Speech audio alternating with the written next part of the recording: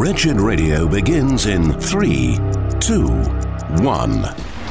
I use the Complete Idiot's Guide to the Bible. Unqualified. Why can't my kids come into the service? Because we have PG-13 services. Unqualified. That has a nice ring to it. Unqualified. I've always felt that way. It wasn't a compliment. Junior church has taken over. It's designed for elementary kids or junior higher. Who doesn't feel unqualified? It's time for Wretched Radio with Todd Friel. You want to talk about fear-mongering? This is Wretched Radio. Have you been hearing some of the flames that are being thrown from the leftists who are claiming we human beings, we are wrecking the planet? I got to tell you something. If you think that street preachers who have signs with flames all over them are fire and brimstone preachers, how's about that Greta Thunberg? At all, speaking in such a way to incite dread and fear. And guess what?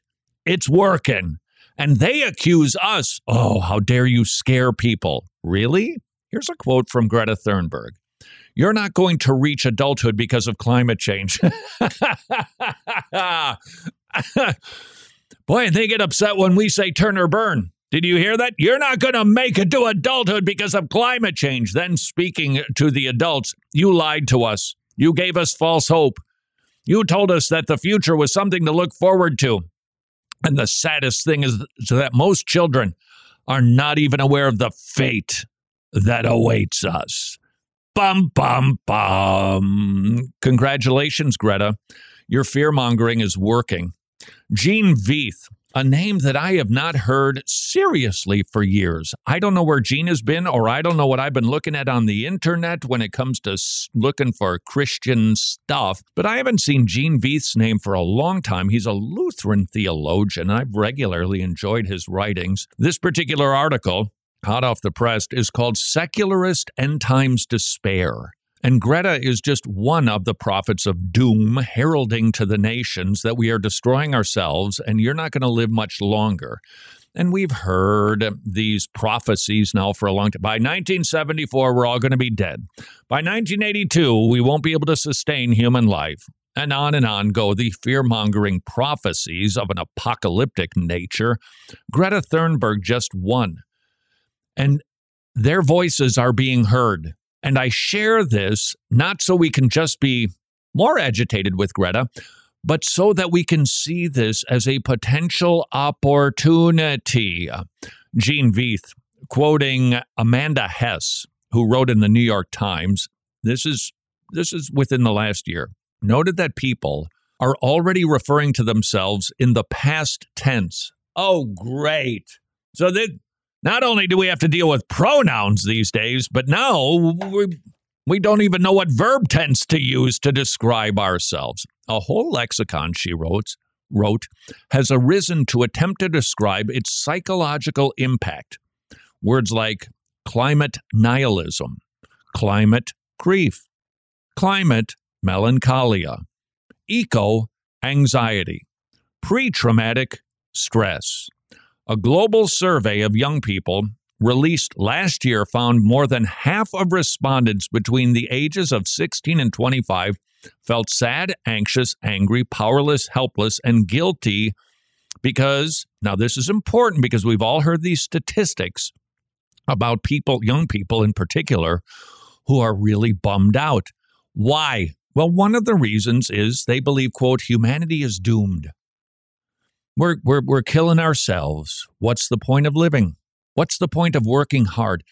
Just, was it last night? No, 2 nights ago. I think we were at our cable thing. We found sort of a treasure trove of 32,000 movies. Well, as Hollywood made a ton of dreck. Like 34,000 movies to select from. And we went looking, by the way, for the options. So it's like, okay, PG, can we just see those? Oh, no. You're going to have to look at everything. We're not going to give you that filter option. You can do it by other ratings, but not by ratings. And on the screen, there was a video. It had a foul word on it. I mean, a really foul word. But it appeared to be, and this was like the small thumbnail on our screen, it appeared to be a guy in a pool, in a flotation device with like a Mai Tai or whatever, with the umbrella drinks in it. And it was basically like, I'm clocking out. Enough of this hard work business. And that is the mindset of a generation. And at least in part, it is due to Greta Thunberg, like apocalyptic doom speaking. They're scaring them. They're worried about the future. Do we Christians have anything that we might be able to say that could bring them, I don't know, hope?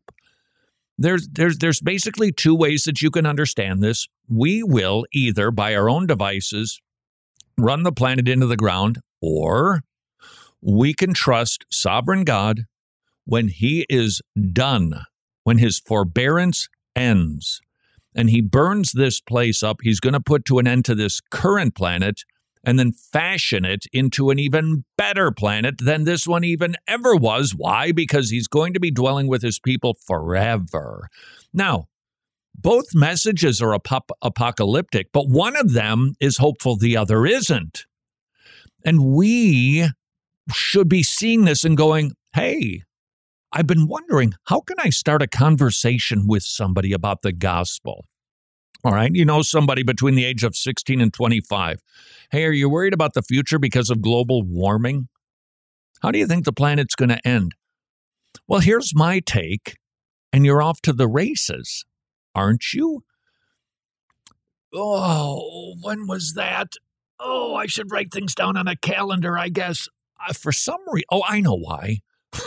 This was last week.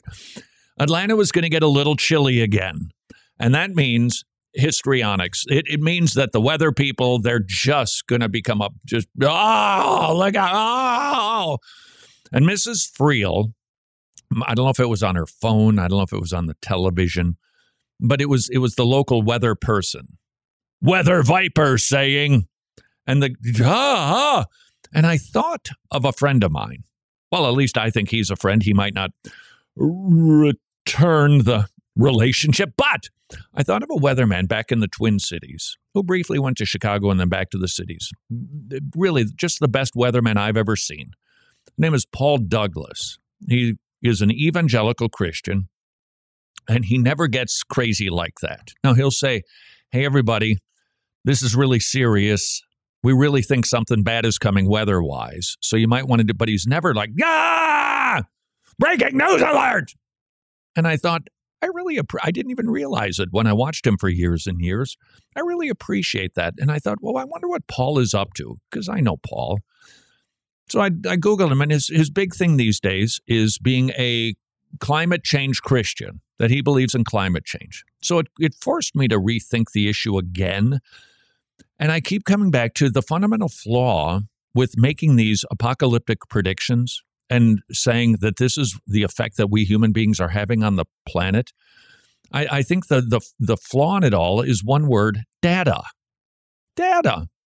How do we know what things were like 200 years ago? And the answer is we don't. Now, they would say we do tree rings, but really, we're relying on tree rings to tell us what the temperature was on the 4th of July in 1776, or what the summer was like.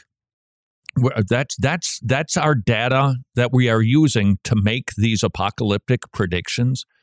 We haven't even been keeping track of temperatures via a really genuine scientific measuring, with a scientific measuring device, until I think right around the 1900s. So I just don't believe the data, and I don't believe the predictions. And furthermore, I don't think we're going to set the place ablaze, because that's God's job. And what was it John MacArthur said? And you're not going to do it with your hairspray. Do they still make hairspray? Greta Thunberg, she's preaching fire. Amanda Hess at the New York Times saying, and it is having an effect. 16 to 25-year-olds believe humanity is doomed. More than half of those in their late teens and early 20s has traditionally been known for its idealism and optimism. Now they believe that humanity is doomed. And we've got experts at the Future of Humanity Institute at the University of Oxford, you heard me, and the Center for the Study of Existential Risk at the University of Cambridge. The greatest threat to our existence is ourselves. Artificial intelligence, biotechnology, nanotechnology, what we're doing to the environment, nuclear war. We have some options in the face of this, and these people, I think, have some options as they ponder the future of the planet. They can grow more hopeless. They can grow more debauched, because that's what happens when you don't think that there's a future. You eat, drink, and be merry today, and you better do it lickety-split and with a great deal of intensity, because we're not going to be here for longer. Or we could see more revival. We could see people getting saved, because currently they're afraid. Now, it's motivated by the wrong source. Don't fear man. We can only kill you. Fear God, who can kill both body and cast your soul into hell. They're afraid. It's just the wrong fear. They're worried about the future, and we have a bright future as Christians. They have no hope, and we worship the God of hope. So if we are hearing all of this global warming stuff, yeah, I think we should be agitated, frankly. But let's use it as an opportunity to evangelize. This is Wretched Radio. Just because Roe v. Wade is overturned, that does not mean the battle for life is over. Would you please consider supporting Preborn Ministries, providing ultrasounds that genuinely save lives? That ultrasound changed everything for me. It really did. That made it all worthwhile to know that I was going to have a little blessing. And when she got here, it was just, oh my gosh. Another woman who chooses life because she saw an ultrasound. Her life, and obviously her baby's life, changed. When I heard her heartbeat, I decided to keep her. And now my daughter's about to be 3. I don't know where my life would be without her. The war for life continues to rage. Would you please engage in the battle and support preborn centers at preborn.org/wretched, preborn.org/wretched. If you happen to miss the debut of the Transform podcast with Dr. Greg Gifford, here's what you missed. If God revealing himself is transformative, well, then how do I practically see God? The good news is you can listen anytime you want at transform.org/podcast or any podcast platform. Brand new episodes debut every Saturday morning with Dr. Gifford tackling issues that we all encounter, but using only the Bible as the salve. It's biblical counseling. It's transformed, and it will take you from brokenness to wholeness. Transformed and all of our resources are only possible because of the generosity of our gospel partners. I encourage you to head over to wretched.org/donate if you're not already a Wretched Gospel partner. That's where you'll find answers, because I know you have questions. That's wretched.org/donate. And don't forget to check out the Transformed podcast with Dr. Greg Gifford, anywhere podcasts are heard. Confession, normally numbers aren't my favorite subject, but these numbers make me happy. Medishare is affordable biblical health sharing with twice the satisfaction rate of Medishare members versus traditional health insurance plans.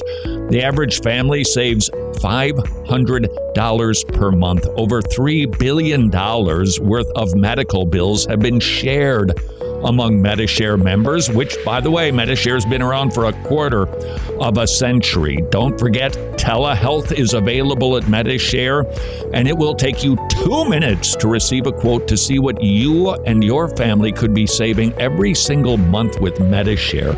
Affordable, biblical health sharing. Please spend a very worthwhile 2 minutes at 844-34-BIBLE, 844-34-BIBLE.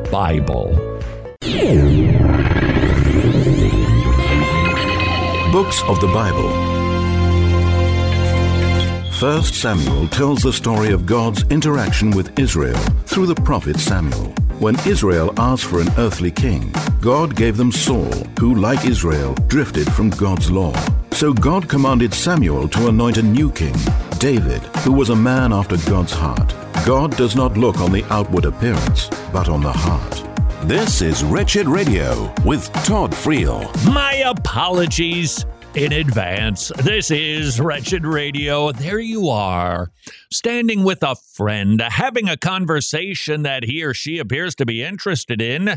You're enjoying it when suddenly a subject comes up that compels your compatriot to reach for their back pocket. Lo and behold, what you dread becomes reality as they pull out their cell phone to go looking for a text or a picture or a meme. Come on! Can't we just have a conversation? So my apologies in advance. I'm not going to mention it was Tom Hammond who sent me this meme during the break, but I got to share it because I think this is a reasonable piece of evidence, even though it's a made-up meme. That is the reason that so many Christians are looking for really? Are we going to capitulate to culture in every regard? Are we going to be this wimpy? Really? Here's the meme. Coming soon from the Gospel Coalition or Christianity Today, how your gas stove is damaging your Christian witness. I think maybe both organizations will have articles about it. Why? Because, hey, culture says they don't like that, so we better join them or they might not like us, and then they won't hear the gospel, and then they won't ask Jesus into their hearts. Nope. That is a capitulating. That is a not courageous form of Christianity. But of course, it does raise the question, what does courageous Christianity look like? And I'm telling you, this meme, which I suspect is being shot all over the memosphere, or however these things happen, it captures why so many people are looking for something more muscular. What does a courageous Christianity look like? And this was the subject that we discussed. Freely, you didn't discuss it. You just rode the horse into the grave and then beat it to smithereens. What does courageous Christianity look like in our culture today? And we, I think, need to figure it out because we're inclined to go pedal to the metal all the way over to the revolution. There were Christians who have done that, you know. They have taken up arms to revolt, to resist the tyrants. Is that who we are? Is that what we're called to be? Or is a muscular Christianity something else? And is a muscular Christianity one that really flexes its muscles ferociously? Or is it a flexing that is still attractive and loving? And I'll even use the word winsome. I know it's a terrible term these days because winsome people have a tendency to just be liberal people and then to preach sermons against having a gas stove. But Jesus was winsome. Jesus was meek. Now, does that mean he was always a pushover? No, of course it doesn't. He spoke so strongly against whom? Religious leaders. That's instructive, by the way, in this conversation about church and state. What was Jesus' concern? What did Jesus say that he's going to build? Was it church or state? What did Jesus say when it came to paying taxes? Render unto one realm, render unto the other realm, because they're different realms, they're different jurisdictions. Jesus was building his church, not governments, not nations. And I think we see that all throughout the New Testament, that the Bible does not, at least the New Testament, I think you got to work pretty hard even in the Old Testament, but in the New Testament, I just don't think that you find anything that directly states that this is the way that nations and nations' governments are to run based on Christian theology. I just don't see that intersection. I see very brief teachings about the government, and the teachings that we do see about the government are pretty clear. Submit to them, even when they're crummy, because they are God's ministers, and they can bear the sword, and they can whack you. So we are now challenged. We've got about 1 million choices on this subject.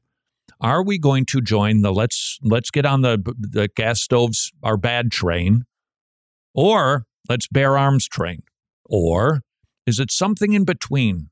And as long as we're asking the question, and I'm beating the horse to pieces again, what am I going to do with somebody who has a difference of opinion? What am I going to do with somebody who is a theonomist and I'm not? I'm not a theonomist.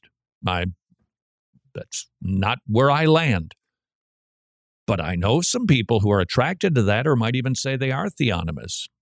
Does that mean I have no fellowship with them?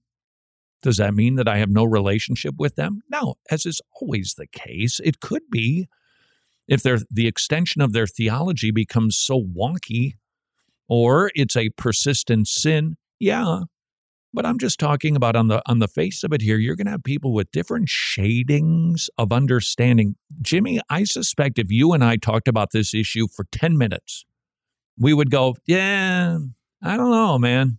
Yeah. And I suspect you and I are pretty much fundamentally on the same page. Yes. With our understanding, I think, of Romans 13, etc. But even the outplaying of that, we're going to have disagreements. My apologies for memeing you in my never-before nicotine-stained fingers. Another couple of examples of how we can be wise as serpents, gentle as doves, and reminded what is our commission. Sorry, cheap shot coming. It's not to take over governments. It's not to impose Christian values on people.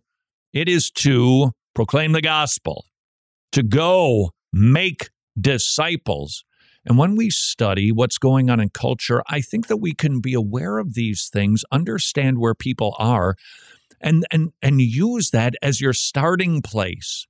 Now, if you don't think this is successful, then you're not familiar with Jesus Gets Us. That is their modus operandi. Did you see any of the commercials watching some of the football over the weekend, Jimmy, from Jesus Gets Us? I did not. Yeah, it's a bunch of pictures of people coming across the border illegally, and then it says Jesus was a refugee.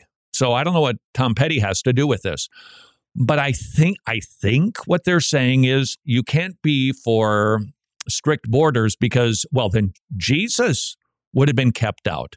No, Jesus went to Egypt. It was not an illegal act. And even if it were, who owns Egypt? The answer is God. So God commanded Joseph, take your family to a safe place so that your son doesn't get killed. And then he came back to Israel, by the way, fulfilling a type of the Old Testament, the Jewish people coming out of Egypt into the promised land. Jesus was a refugee, therefore, accept all refugees. That's what the Jesus Gets Us was saying. I don't know who's behind all of this, but I'm telling you, the tone of it, there's something wonky about it, but they are onto something. And I do believe that we can learn from it. People are struggling in areas, and the message, Jesus gets us. Oh, okay. Jesus gets us. He understands me. So tell me about him, how he understands me and how he affirms me. It's successful. Now, it's not successful in regenerating people because I went to their website, couldn't even find the word gospel. And I'm not kidding. Couldn't find anything about the cross. Couldn't find anything about forgiveness of sins. But they do know that the world is hurting. So they use that to lure people. Now, are we going to be duplicitous and underhanded? No. But we should be aware. Headline from Yahoo. This woman, she's a 62-year-old TV presenter. I don't know what programs they are. And I don't, Celebrity Gogglebox? Again, 62 years old. Headline, reveals she has 5 long-term boyfriends on rotation. And here's what she says. I'm having the best time. I hate to inform you of this, Carol. So are those 5 guys. They're having an even better time. And she says she's happy. Well, she might be deceiving herself into thinking she's happy, but I know she can't be. Why? As we see this increase in polygamous relationships, open relationships, they can't be happy because that's not the way God designed it. They can't be as fulfilled. Now, they can perhaps have whoop-de-doo times, but as Carol becomes 72, her interests are going to be a little bit more focused on the brevity of life. she can't find satisfaction in 5 boyfriends because that's not the way that God made it. I think I mentioned this. There was a commercial in my Spotify for a podcast that was talking about polygamy, how to go about doing it, how to have an open marriage successfully. Well, those people are going to be miserable. These people who are living unchristian lives, they can't find no satisfaction. Why? Because they're not doing it God's way. And that is why at this time we need to be courageous. We need to speak up. Hey, there's a reason you're miserable. Your climate change, there's a reason you're miserable. You've got open relationships. You're not getting married. You don't want to have any babies. I'm telling you, this is why you're miserable. And it is an opportunity to do what Jesus commissioned us to do. Take over the government and what? Sorry, that's not right. Preach the gospel. This is Wretched Radio. This is Wretched Radio, and I'm Jimmy Hicks. Well, Democrats in Virginia opened the legislative session recently with a bill to allow 16-year-olds to gender transition and for doctors to hide medical records from parents if parents finding out would likely deter the children. Isn't it the responsibility of parents to deter their children from making bad decisions that society tells them is okay?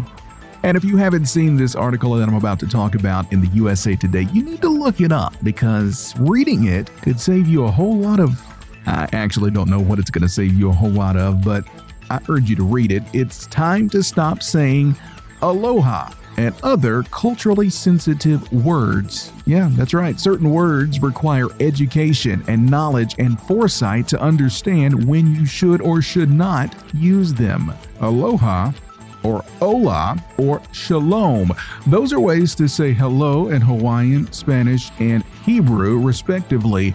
But just because you can say something doesn't mean it's always appropriate. That's according to the article that goes on and says simple greetings and phrases from other races and cultures might seem fine to sprinkle into your vernacular, but if you're not educated on what the words actually mean at their core, then it comes off as mockery and maybe even a little racist. You know what I really want to mock?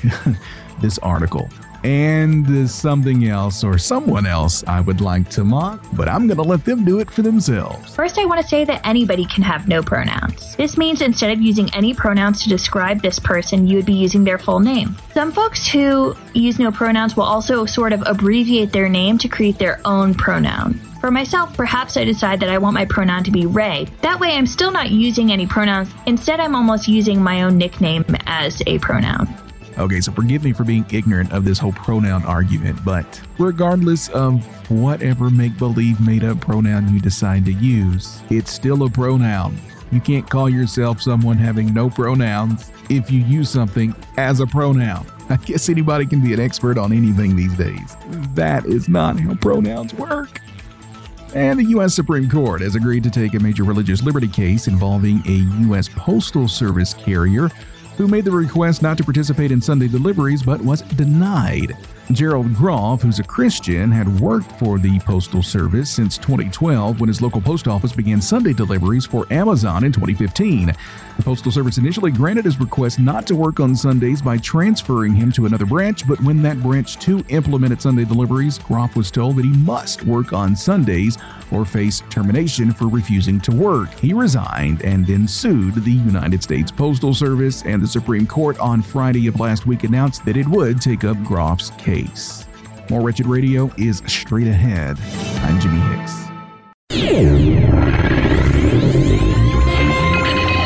Revelation.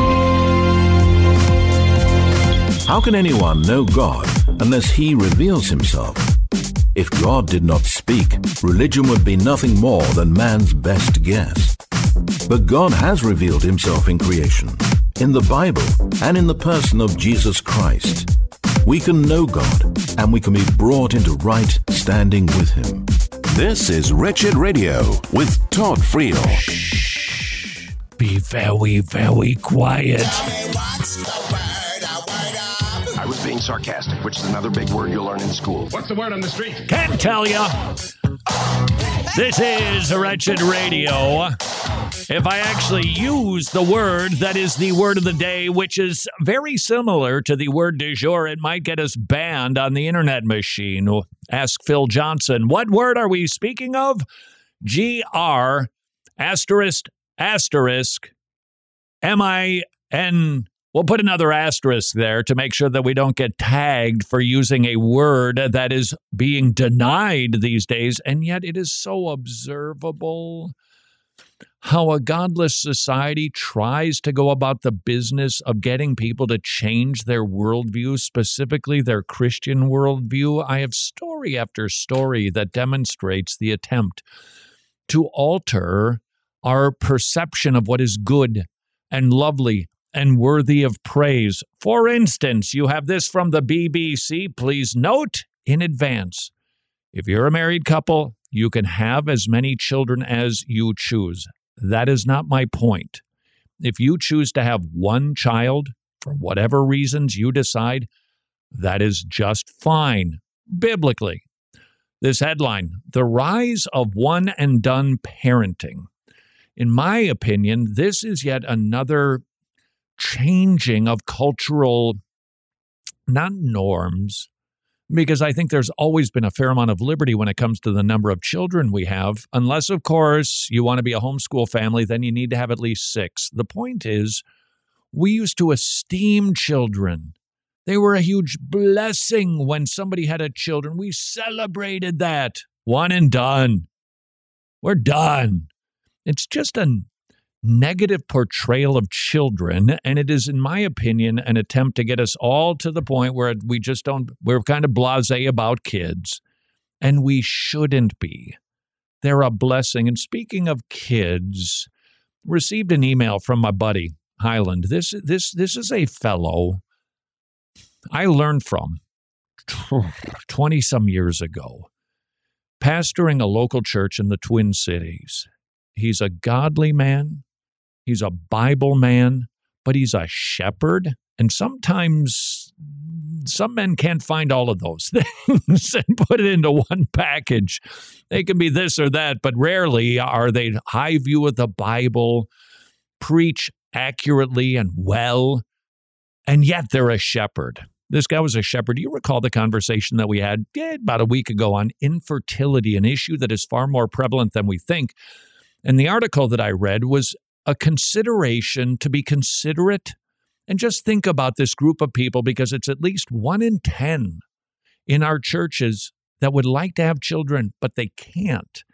Now, that doesn't mean we alter everything we do, but it can mean an acknowledgement that there are people who are there, who are struggling with the issue when you do something that, I don't know if this trend is big in evangelical Christianity anymore, baby dedication. There's nothing wrong with a baby dedication. It's not a biblical command by any means. It just seems that it used to be a bigger deal than it is. I suspect, I'm not sure, and I'm not saying that it's a sin to dedicate a child to training them up, to holding each other accountable, to the congregation being willing to get involved in the affairs of a family to strengthen them. I think that's all sweet and good. I kind of wonder if it's kind of like, look, there's a lot of people who are used to getting their babies baptized, and we don't believe in that. We don't believe in paedobaptism, or we don't believe in infant baptism. We believe in believers' baptism. So how's about we do a ceremony where we dedicate the baby? I suspect, I'm not sure that's the history, and there ain't nothing wrong with a baby dedication. I just don't know that we're doing them much. Jimmy, have you seen a baby dedication in a long time? Well, yeah, I've done some, but I have not seen them since I moved here. It's been a bit. Right. I saw them more back home. Maybe it's a regional thing. I don't think there's anything wrong with it. In fact, to the point of elevating the value of children, hey, this is a big deal. We've got an image bearer that came into the world. That's a big deal. My former pastor friend, Highland, would do baby dedications and say this: the dedication of children here at the church is a precious ministry moment for the individual family and for our church family, especially when we realize that many couples still long to experience this unspeakable joy and privilege. As we rejoice with this couple, Let's remember to pray for God's grace to be sufficient to those who find this day and this part of our service very painful because they long to share the joy that this couple is experiencing today. That's pastoral. That's being thoughtful right there. Gotta tell you, we need more shepherds. I love guys, preaching the Bible. That is a huge need. But it's not the only need. We need shepherds. And might I also suggest, if I can just sneak this in there, I was having a conversation with a buddy over Christmas. Jimmy, I think I shared this with you, talking about the role of expository preaching in a church. Yes. And I said, I don't think, okay, if I were going to write the rules for churches, what their reputation should be, this is going to hit your ear a little funny. I wouldn't say that we should be known as the church that exposits the Bible, just letting you pick up your china that you just dropped on the floor. I don't think a church should be known as the church that deals with Scripture line by line, verse by verse. You say, what? That's all you guys talk about around there is expository preaching. Yep. But I don't think that's what we should be known for. I think we should be known as the church that loves Jesus, that lives differently, that loves people. Oh, and we accomplish that through expository preaching. Do you feel the difference? I'm a massive fan of expository preaching, but it's got to have a goal. It must have an aim. If it isn't being delivered in an effort to help people know the love of God in Christ Jesus and to love him more, well, you might have delivered a data dump, but I don't think it accomplished the goal that expository preaching should set for itself. And that is to encourage God's people, to, yes, equip God's people, but ultimately for God's people to love the Lord more. So I think it is that a church should be known for the fruit of expository preaching, but not for expository preaching per se. No. Do I think it's a sin if you mention it or talk? No, of course not. It's code for a lot of it. Oh, they exposit the Bible. That's a good thing. They exposit the Bible. I'm going to go to a church like that because they take the word seriously. But my encouragement would be to make sure, though, that the end-all, be-all isn't expository preaching. The end-all, be-all is loving Jesus more. If we're not pointing people in that direction, we're actually not pointing people to the best thing. If we are just delivering information that people need to live a more godly life, now don't get me wrong, that is well-pleasing to God, and it's pleasing for the Christian because the more our values and actions are in alignment with God's values, the happier we will be. I get that, but if we're just teaching how to without pointing people to the source of that how-to. When you consider the big treat, I really think 1 Peter it's probably one of my favorite examples, although you can pick any epistle. How do you endure persecution? You remember the love of God in Christ Jesus. How do you remember to respond loving those who persecute you because Jesus loved those who persecuted him? And Peter and Paul and John, they always point back to the love of God. This is what God has done for you. Remember, this is what motivates everything. And if we're just telling the latter part of what to do, how to do it without being motivated, it's the old imperative versus indicatives. If you don't have indicatives and you deliver the imperatives, then that's just moralism or legalism or Pharisaism. It's not Christianity. We do because of what's been done for us, and that always needs to be put in front of our face. Always, always, always. And so my encouragement is to do expository preaching, but do it toward that end. The rise of one and done parenting. What is it? It's the Phil Johnson word. I think here's another instance of the G word that barbers do.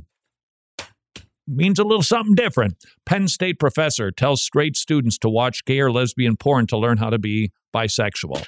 Isn't that cool right there? That's a little G word going on right there. That is about as overt as it could possibly be, isn't it? Minnesota to require teachers to affirm transgender ideology, critical race theory. Boy, oh boy.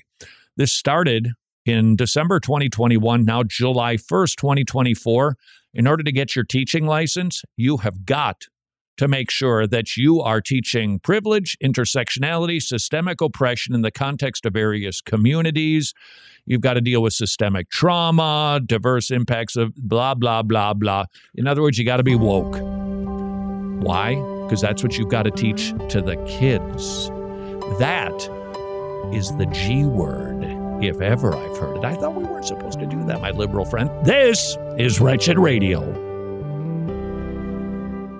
Cool, very cool. The Tomorrow Clubs now have 106 clubs in Romania. This year marks the celebration of the 25th anniversary of our ministry. But also, it is a very important milestone for Tomorrow Clubs Romania. Now, Tomorrow Clubs Romania has 106 clubs. That means 106 villages are hearing the gospel proclaimed to the kids who get saved. They bring the gospel home, parents get saved, and local churches get strengthened.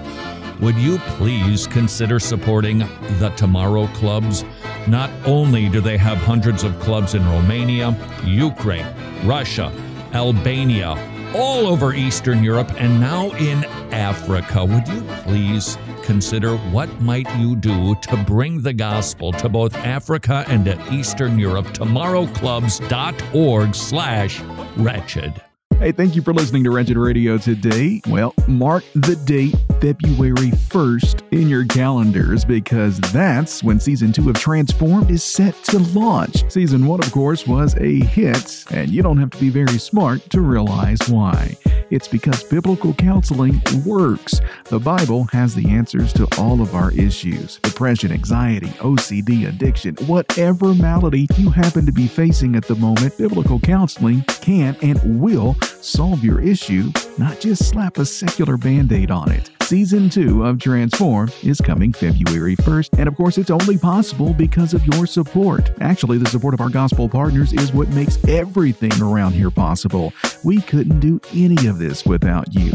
So would you log on to wretched.org/donate now to find out how you could become an ongoing monthly Wretched Gospel partner.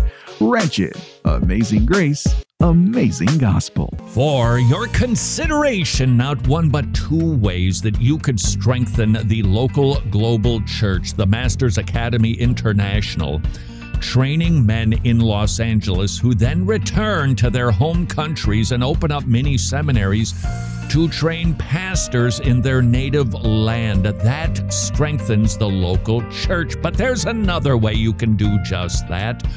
We are partnering with the Masters Academy International to send Bibles to the Philippines. Not just any Bible, MacArthur Study Bibles to believers in TMAI-trained churches.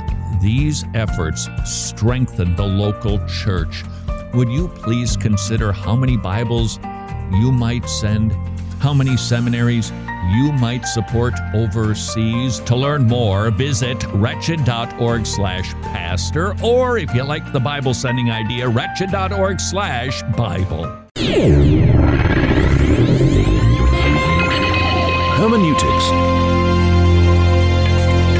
A vital part of biblical hermeneutics is an understanding of genre. One genre we find in Scripture is an epistle. Epistles are letters written to the church at large or to a specific church which contain doctrine, theological arguments, and practical application. God uses first-century correspondence to deliver His timeless truth. This is Wretched Radio with Todd Friel. The thrill of victory and the agony of defeat. Spanning the globe, because I got a text from a buddy in Great Britain.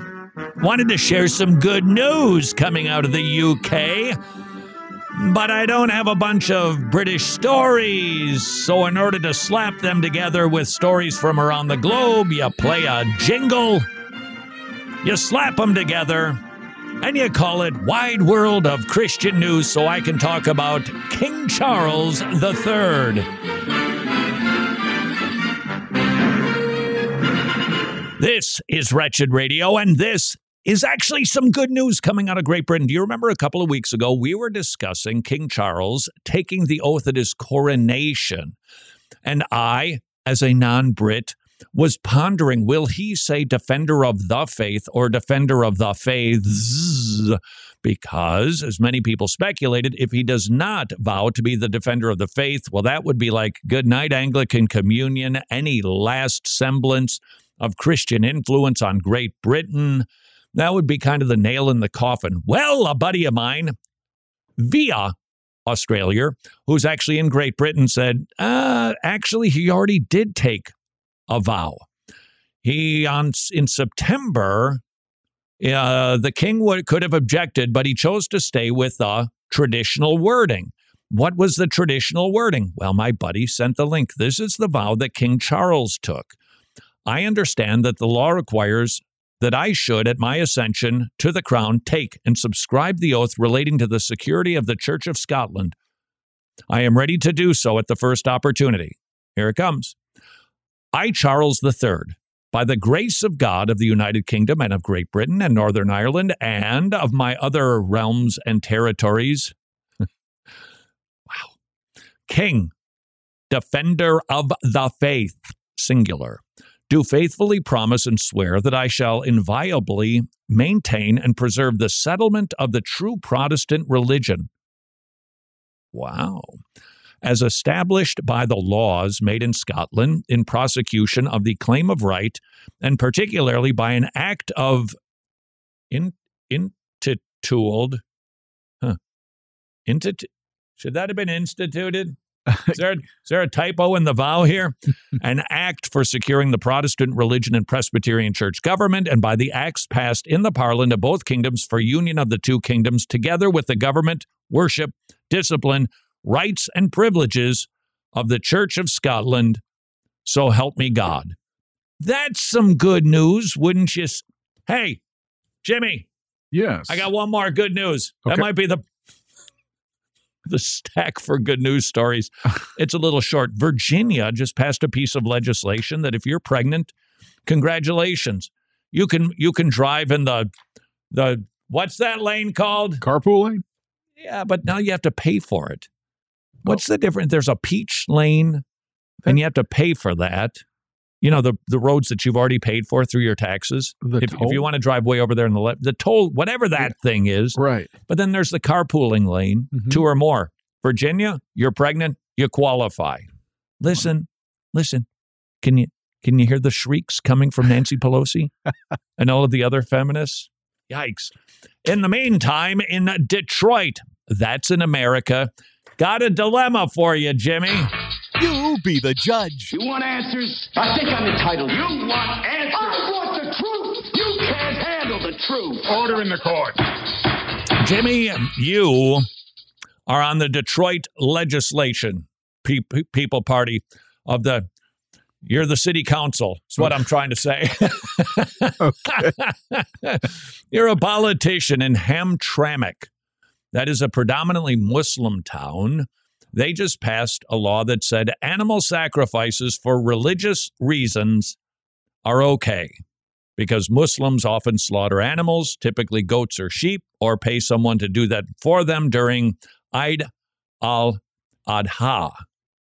Meat is shared with family, friends, and the poor. Population 28,000. More than half the residents are of Yemeni or Bangladeshi descent. Jimmy, you are on the city council. Okay. Would you vote for that legislation or not? Yeah, I'm not sure that I would. Why not? It's grotesque.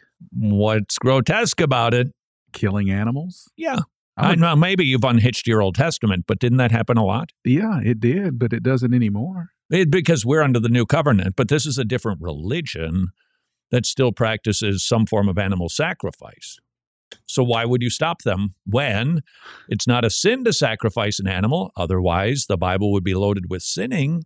This is a different religion, totally. But the Jewish religion would say sacrificing an animal for the covering of sin. There was Passover. There was Yom Kippur. There were sacrifices throughout the year for the covering of sins. It's not a sin. Why would you keep the Muslims from sacrificing animals today? Well, I'm going to make that, just like we talked about previously, I'm going to make the decision based on my Christian belief. Ah, so you're not going to leave your religion at the door, huh? I am not.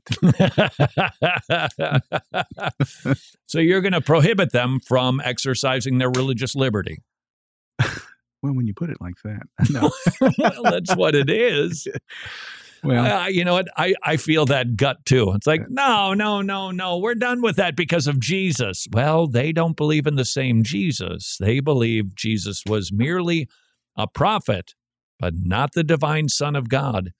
That makes all the difference in the world, not just with Muslims, but with Jewish people too. If they do not believe in the Son, they do not have the Father either. You've got to believe in Jesus. People who just believe in the God of the Old Testament, if they now do not believe in Jesus, they don't believe in the God of the Old Testament. Because if you knew the Father, you would know him. Let's go to the Supreme Court, shall we? You're going to be wanting to watch for these decisions. A couple of biggies coming down the pipe. Pipe or pike? Pike. Coming down. A northern pike. I know what that is. I don't know. You put somebody's head on a pike if you're an Assyrian. What's coming down the pipe? Is that another word for tributary? There's a couple of them coming right down the river. Race-based admissions and refusal to celebrate gay weddings. These are the cases that have been argued at the Supreme Court. These are big. One in particular, if you have to participate in a gay wedding if you are a public business, and then I would suggest by extension, a church. What will the Supreme Court decide? This could be the ruling that we've been waiting for since 2015. If they are in their right minds and say, no, you can't make people do something that is contrary to their religious beliefs. You can't do that. Then we've temporarily dodged a bit of a bullet. If, on the other hand, they say, nope, you got to do it. Look out. The doors have just been kicked down by the Supreme Court. What will John Roberts do? And it will not stop at businesses. It will go to church. It will not stop at church. It will come to your home. Let's be watching. And I don't know, maybe praying for those decisions coming down. When we used to pray, do you remember when we used to have prayer meetings, Jimmy? I do. Here's a scary one for you. Most teenagers say they viewed porn by age 13. Cool. 54% said they had seen pornography online at age 13 or younger. Mom and Dad don't want to tell you how to parent your kid's butt. You got to wrestle with that cell phone business. Please, all right, this is as far as I'll extend my parental encouragement. Don't give them a cell phone without something to protect them. Don't do it. It's got to have a filter. And you got to be checking it, and you've got to have access to it, and you've got to be savvy enough to know how to get around the get-arounds that they get around, because they will. And if you don't, they're watching porn. Now, they say, this was, by the way, an online survey, which was probably pretty anonymous. The survey asked teens whether they agreed with a statement proclaiming, I believe watching online porn is wrong. 41% agreed with the statement. That means 59% didn't. Why? Because increasingly porn, it's normative. Just the way what was that? The professor at Penn State encouraging the straight guys to watch gay porn, just to think about becoming bisexual. Zoinks, Scoob. Half of the teens, 50%, reported feeling guilty or ashamed after watching porn.